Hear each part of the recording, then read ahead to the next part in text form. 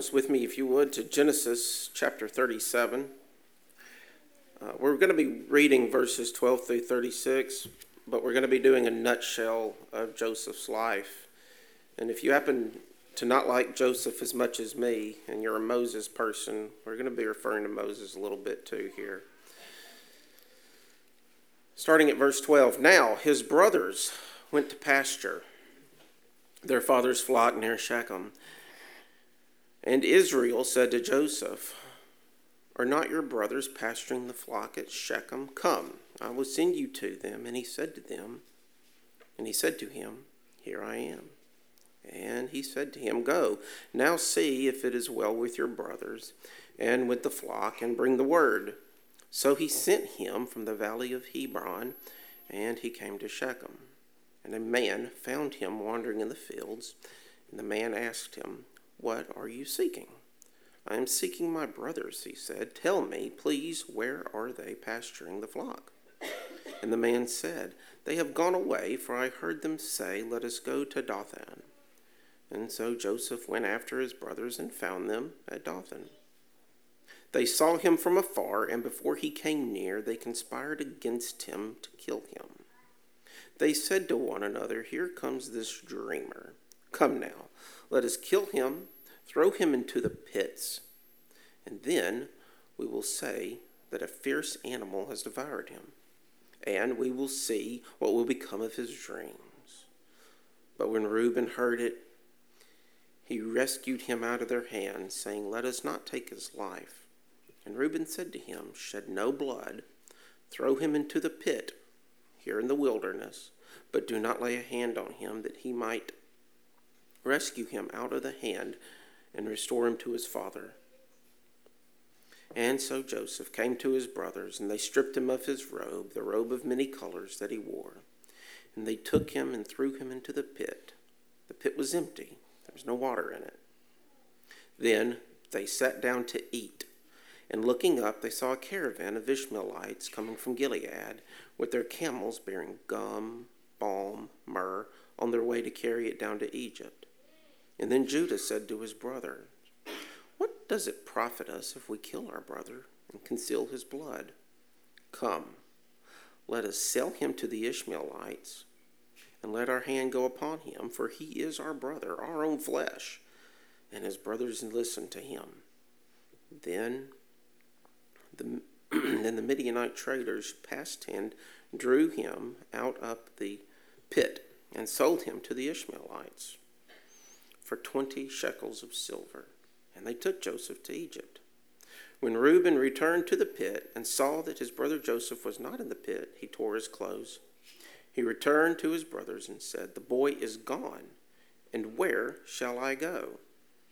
Then they took Joseph's robe, slaughtered a goat, dipped the robe in blood, and they sent the robe of many colors and brought it to their father and said, "This we have found. Please identify whether it is your son's or not."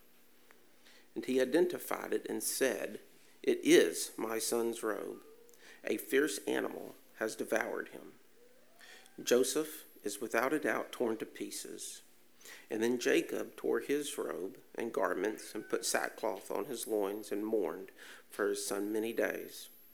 All his sons and his daughters rose up to comfort him, but he refused to be comforted and said, "No, I shall go down to Sheol for my son mourning." Thus his father wept for him.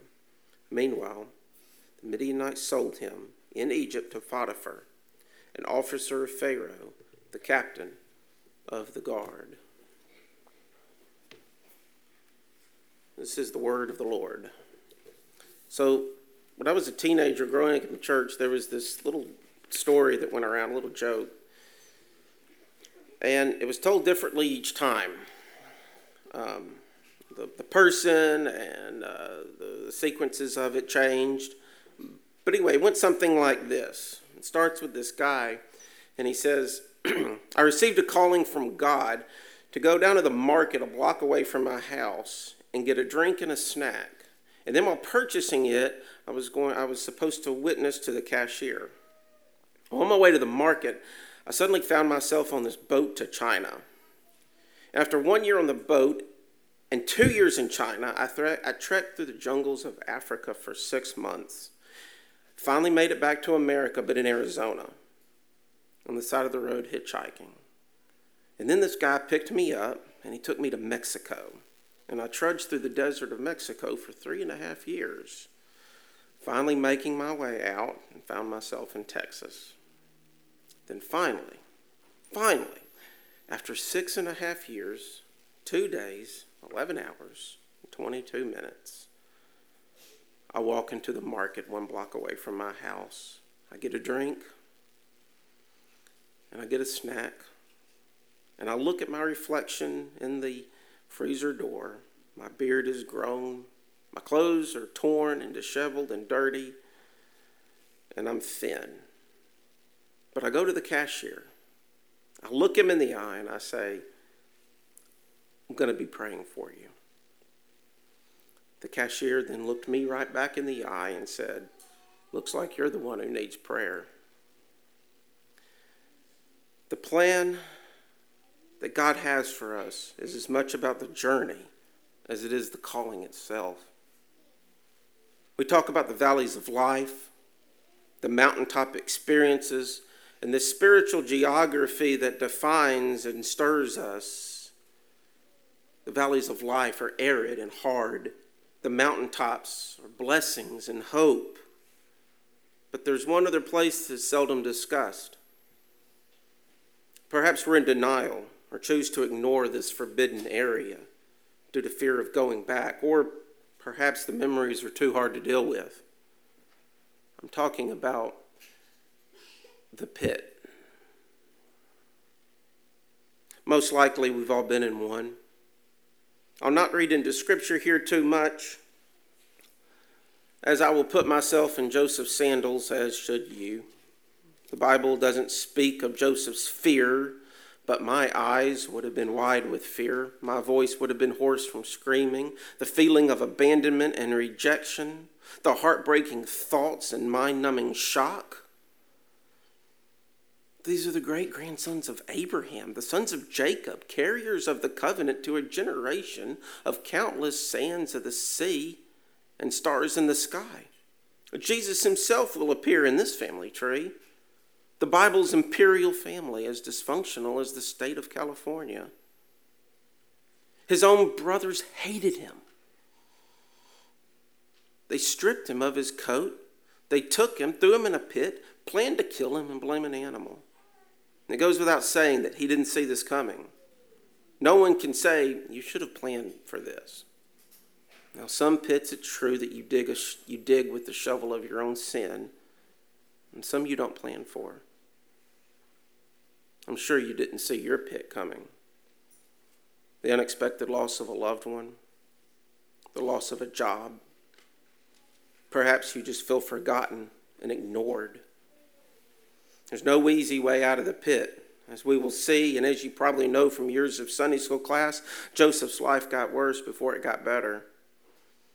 Abandonment led to enslavement, then to a frame-up, and then to prison.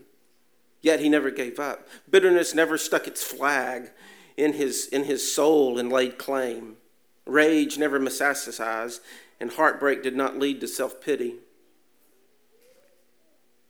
He not only survived, but he thrived. Joseph became the second most powerful man of his generation, and it's no hyperbole to say that he literally saved the world from starvation.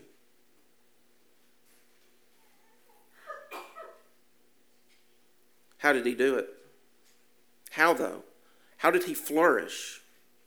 We don't have to guess. He tells us.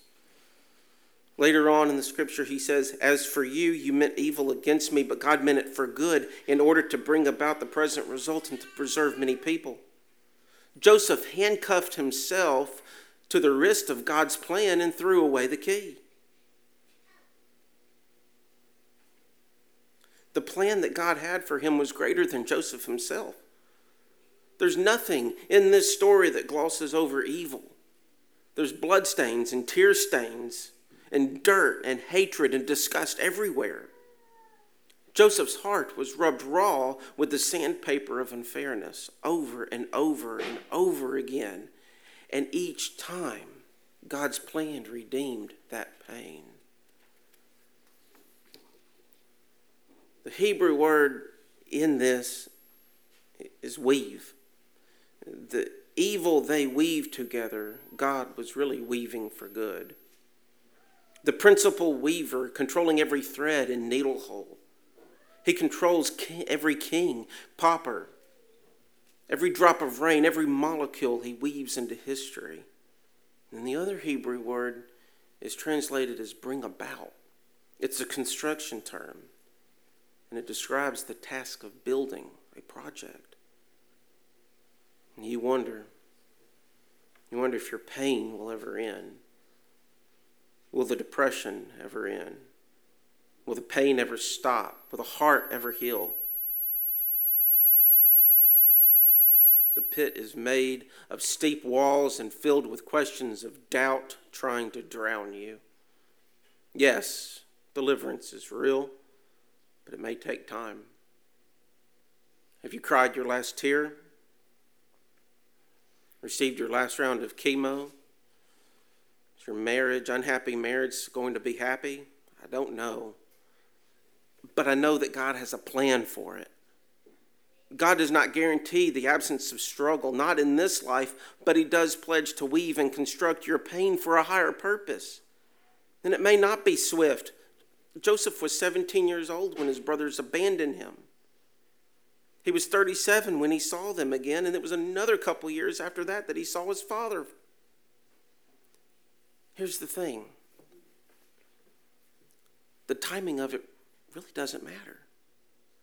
We get so bogged down with the timing, but the timing and the journey is part of God's plan for your life as much as the end of the journey.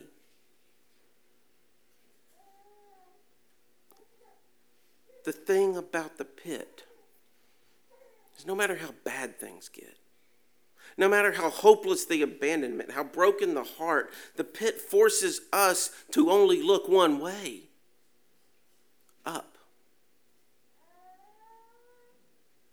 To the weaver and to the architect. His plan will never leave you in the pit because the pit is part of the plan itself. Joseph was sold for 20 pieces of silver. The Ishmaelites were not likely to keep Joseph alive, or not likely to keep him, or as a slave. They wanted to use him to turn a profit in Egypt. He was used, abused, abandoned, and now a slave, stripped of everything, his name, his status, his family, gone in an instant. He was no one. Joseph arrived in Egypt with nothing. His occupation was despised by the clean-shaven Sphinx people. He had no credentials, no vocation, no family. He lost everything with the exception of one thing: God's plan for his life. The Bible says nothing of Joseph's education, intellect, or talents. But what the writer of Genesis is clear to mention is the plan over Joseph's life. He had no home, dignity, family, or friends, but he clearly clung to the plan. And God has a plan that he is actively weaving and constructing in your life. Even while you're wearing the heavy chains of addiction, God has a plan with your tear-stained pillow. God has a plan even in the midst of your sinning and in your weakest moments. And we all have an Egypt. School was my Egypt. Each day more foreign than the one before, dragged around, hearing strange tongues and feeling out of place. I never could kick the thought that God has better plans for me than this place. But God had a plan for Joseph in Egypt, and as terrible as Egypt was, it was exactly where he needed to be, as was school for me. No matter how old you are, whether you're 1 or 1,000, or who you are, or where you are, or what you've done, God has a plan for you if you're his child. And if you are God's child, he saw you. He chose you. He placed you before he even formed the earth. You are a child of God. You were his choice, and his choice was not mandatory, compulsory, or enforced. Jesus went to the slave auction you were being sold at and bought you. That's God's plan. So don't get stuck and weighed down thinking that your struggles will last forever or waiting too long. It won't, and it's not. God's plan will come to fruition. Engrave his plan on your soul. Remember that when life goes belly up and you're suffering, God still has a plan. And that plan includes a perfect eternity. Beloved,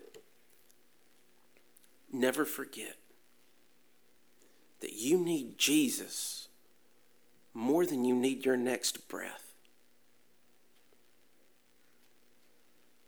We are human, though, and we forget that.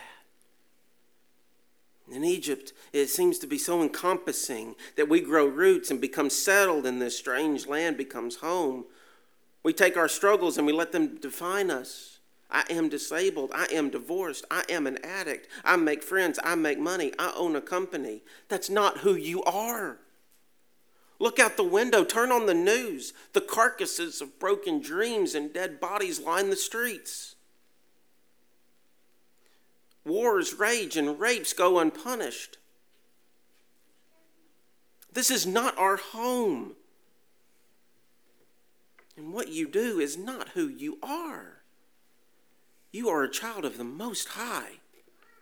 And you're in the middle of his plan, headed for perfection. This is Egypt, not home. So the question is now, how do we stay grounded? We keep an eternal perspective and God's plan close to our heart. Here's a very untimely example. Your company's laying off employees, and your boss calls you into his office. And as kind as he tries to be, a layoff, it is what it is. And all of a sudden, years of hard work and devotion are stuck in a box tucked under your arm as you're walking out the door. How am I going to pay the bills? How am I going to tell my wife when I get home? Who's going to hire me? Terror and anxiety start ruling your thoughts.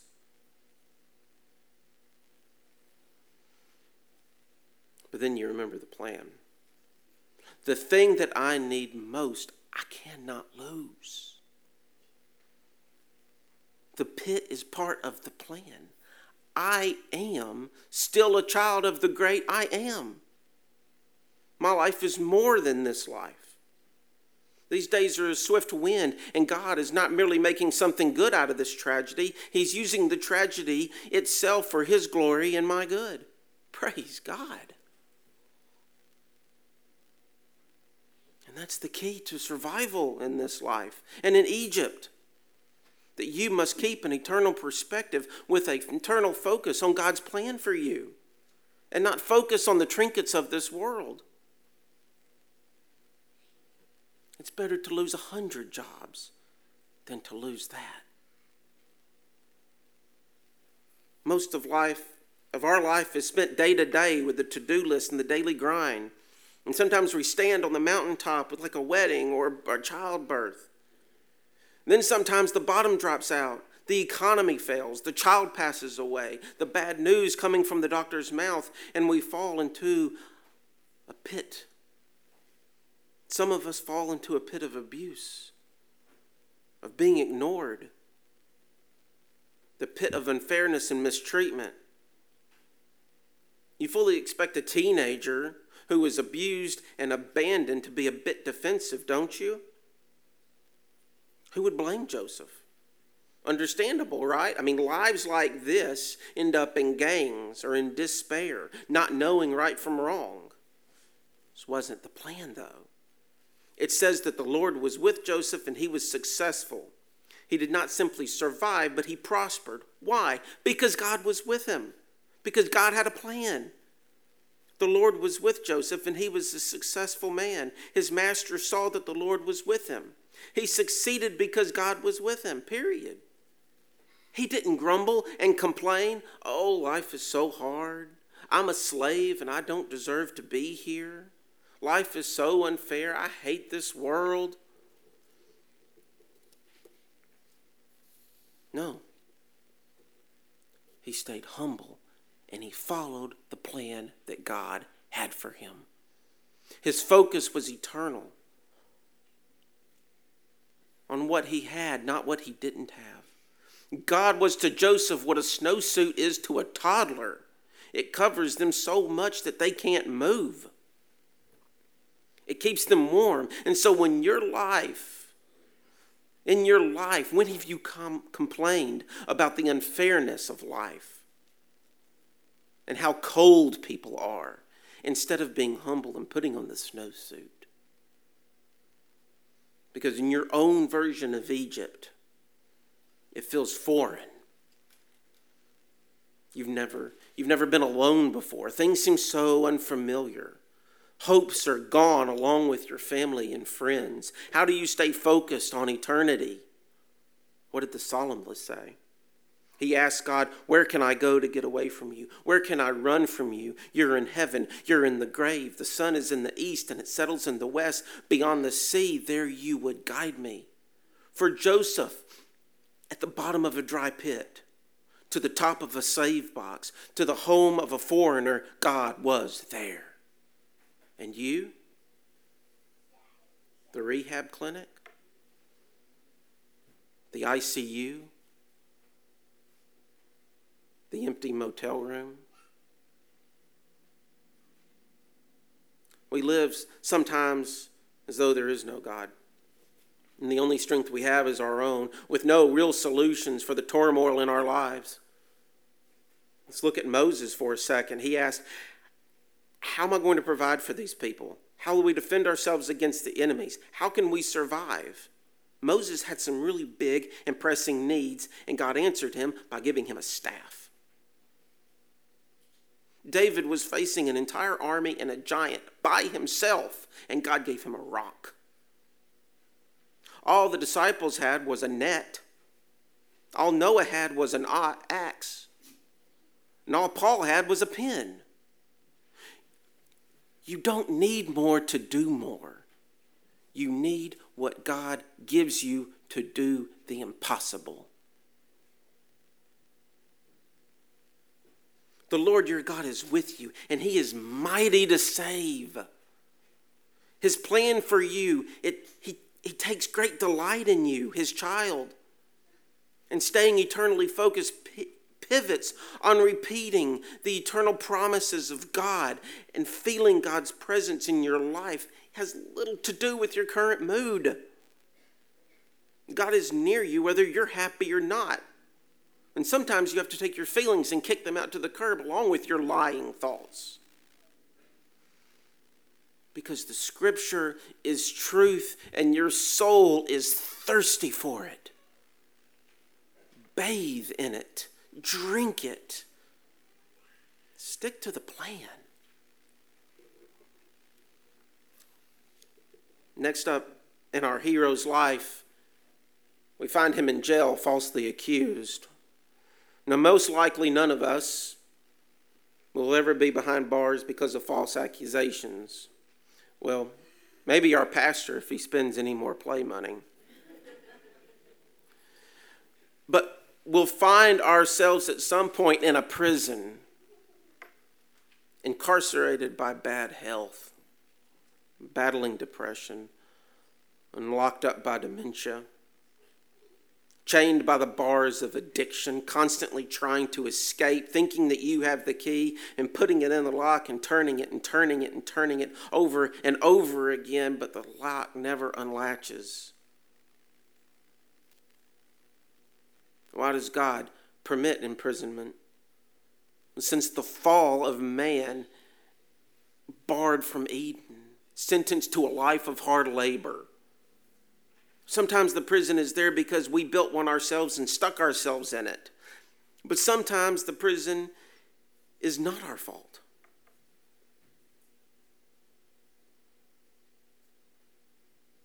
John was exiled. Paul and Peter both served times up the river. Paul wrote epistles. John saw heaven. Peter saw an angel. Prison is prison, whether you've locked yourself in it or not. The point of it here again is that it's part of the plan. Then you might find yourself in your own little prison right now.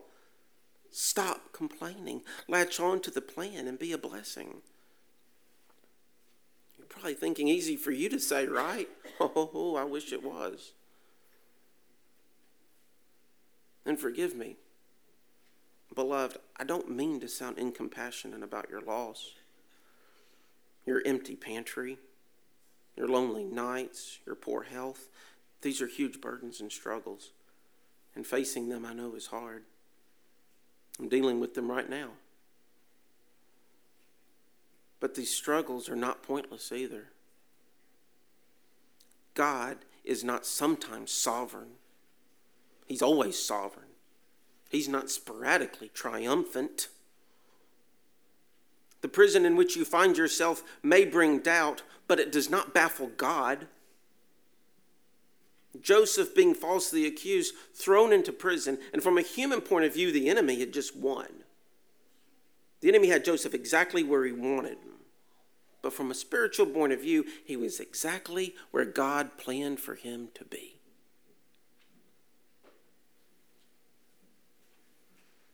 Trials, biblically speaking, refines us and purifies our soul. So consider your circumstances. Your low bank account, no hope of a job, bad health. And if you see your troubles as nothing more than hassles, you'll grow bitter and you'll grow angry. But if you see your troubles as part of God's plan for refinement and maturity, then even the smallest little hiccup has eternal treasure. And these are trials we face every day. We get stressed out. We get sick. There's a broken car, or even our sinuses. But sometimes these trials put us where we need to be to bring glory for God. For example, the baker and the cupbearer. They asked Joseph about their dreams.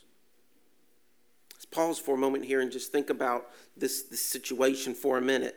Joseph has every reason to not share the interpretations. He doesn't have to. Because the last time Joseph spoke of dreams, he ended up in a pit. Besides, only half of this interpretation was going to be good news. But he didn't think twice. Instead of being haunted by the past like I would have been with PTS, he was bold. Joseph was refined by the pain of his trials. God hasn't forgotten that you're in prison. In the midst of your trials, he's fully involved. He sees the needs of tomorrow and uses the circumstances of today to bring about his plan for tomorrow. Joseph didn't face on woe is me, this is not my fault, why am I in here? It's every man for himself in here. He didn't say that. He focused on his calling, on what God was having him do. He followed the plan. And God is at work in each of us, whether we know it or not, whether we want it or not, whether we like it or not. He takes no pleasure in life being hard. He doesn't get excited when we're suffering, but he does delight in our growth and our maturity.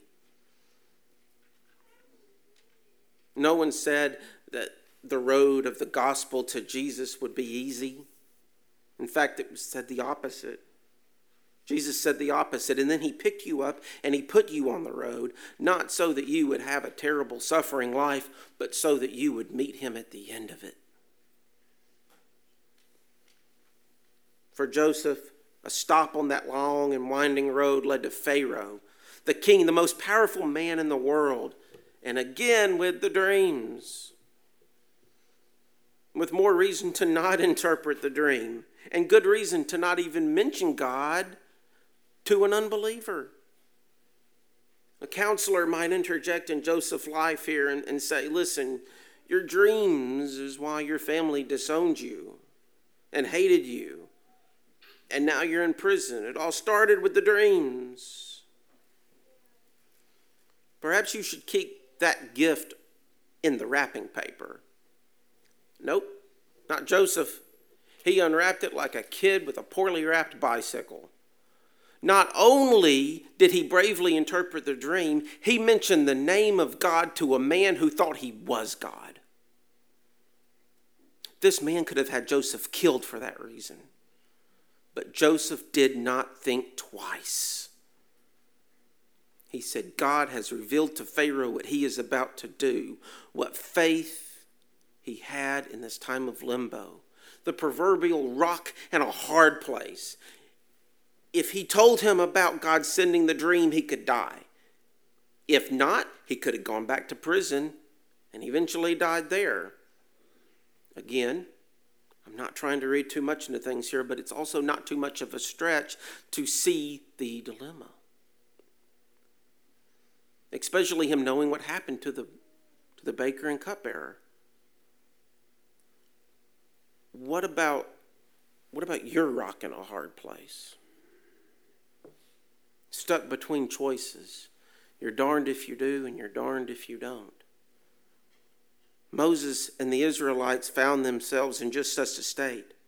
The Red Sea was in front of them. The huge Egyptian army was behind them, stuck with no way out. And what did Moses say to them? Don't be afraid. Stand still and see the salvation of the Lord, which he will accomplish for you today. With death moments away, the slaughtering of thousands upon thousands of people, moments away, his advice is to be still and wait for salvation.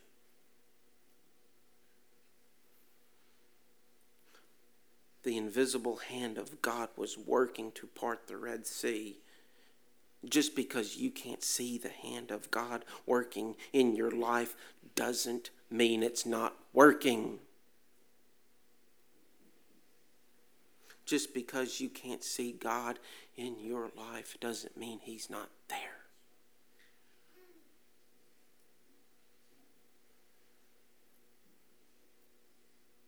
We humans assume the worst, and so we tend to fight to keep control. And then we panic when we lose what little control we thought we even had. But we need to wait, and we need to see the plan of salvation, for he is working miracles in our lives that we don't even know. And Joseph was bold, and he was brave, but he had no reason to be. And Pharaoh was worried and anxious and timid, and he had no reason to be. Joseph was from the country. Pharaoh was from the city. Reverse that. Pharaoh was from the palace, and Joseph was from the prison.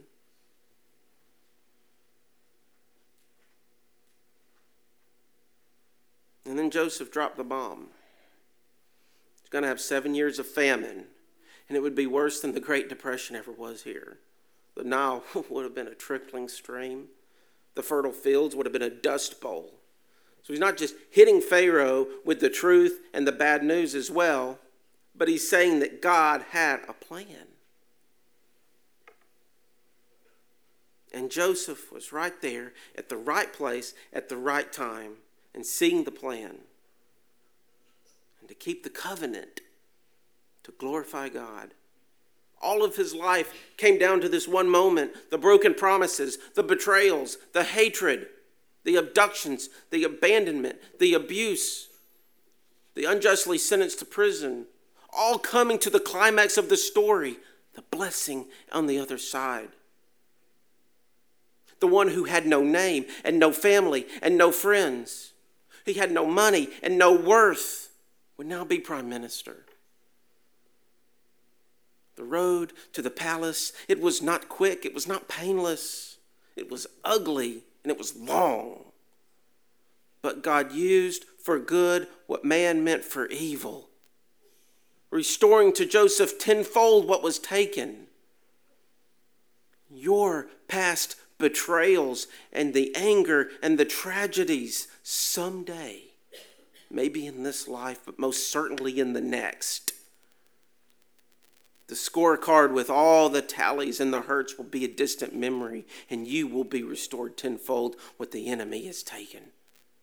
That is the plan. Joseph began the day in jail and ended it in the palace. But is God only good when the outcome is good? When the cancer is in remission, we say God is good. When the pay raise come, we say God is good. When the blessings come, we say God is good. But why do we not say God is good in the midst of loss? Or at the bottom of the pit? God is not only good when the baby is in the cradle, but God is also good when the person is in the coffin. In the unemployment line, as well as on the award stage. In the days of recession, as much as in the days of plenty, when life crumbles at your feet and we get angry at God and question him that he must love everyone but me. If only I had more faith. If only I prayed more. If only.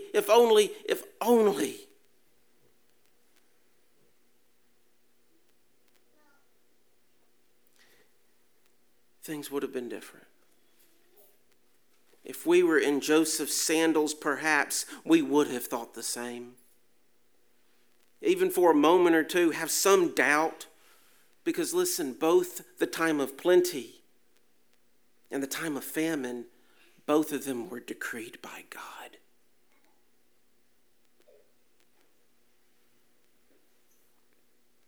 His ways are not our ways. And we do not have to understand. We need simply to follow the plan, for he is good, period. In all things, he is good. And Joseph had just cause to be ungrateful. Are you ungrateful for your circumstances? Bitterness is the worst kind of cancer because it spreads so quickly and it has such deep roots and not easily removed. The flowers will never be pretty enough, the food never good enough, the bed never comfortable enough. You'll grind your teeth all the way to the grave. But a grateful heart, on the other hand, focuses less on what you lack and more on what you have that you don't deserve. And God's plan, it doesn't just include his glory and your good. It includes healing. What about those who hurt you? The family that failed you. Their early years were hard ones because the people that should have cared for you did not. Healing starts with forgiveness, showing grace where it is not deserved. And there is no room in God's plan for bitterness. Forgiveness is hard and impossible unless you first have been forgiven. But the plan of the gospel and the gospel is there. And it's very apparent in Joseph's life. Listen, falsely accused, condemned, thought dead by his family, only to sit at the right hand of the throne. Jesus is calling you who are weak and heavy laden to, like Joseph, sit at the banquet table at the person that you betrayed.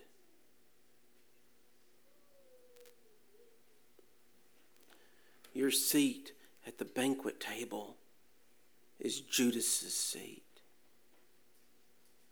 And your seat is there with your name tag on it because of grace that you don't deserve. Every single event in your life is designed to draw you towards God's plan for your life and eternity. There will be valleys, there will be mountains, and there will be pits. We will lose jobs, we will be falsely accused, we will be abandoned, but we will not fall because God works everything for his glory, for his plan, by his grace, and for our healing. And lastly, it needs to be noted the conversation between Joseph and his brothers, because he began and he ended his own crisis with acknowledgement of God's plan. He said, God sent me before you to preserve life for these 2 years, the famine in the land. And there's still 5 years in which there will be neither plowing nor harvesting, and God sent me before you. How would you describe your crisis? The economy stinks. The person I live with is cranky and never cleans. The bills are too high and take all my money. Do you recite your woes more naturally than you do your blessings? It's no wonder life is tough. You're assuming that God isn't in the crisis. You're assuming that God's not enough and your bank account is. Don't fall into idol worship. Trust God's plan. Don't let your crisis paralyze you, and don't let Egypt overwhelm you. And we'd be foolish to think that only evil happens to evil people. But we'd be just as foolish to think that evil wins the day. Because the Bible echoes and echoes and echoes with a steady theme and shout of faith that you don't need a quick fix for your challenges. You need Jesus. He turns evil meant for you to good.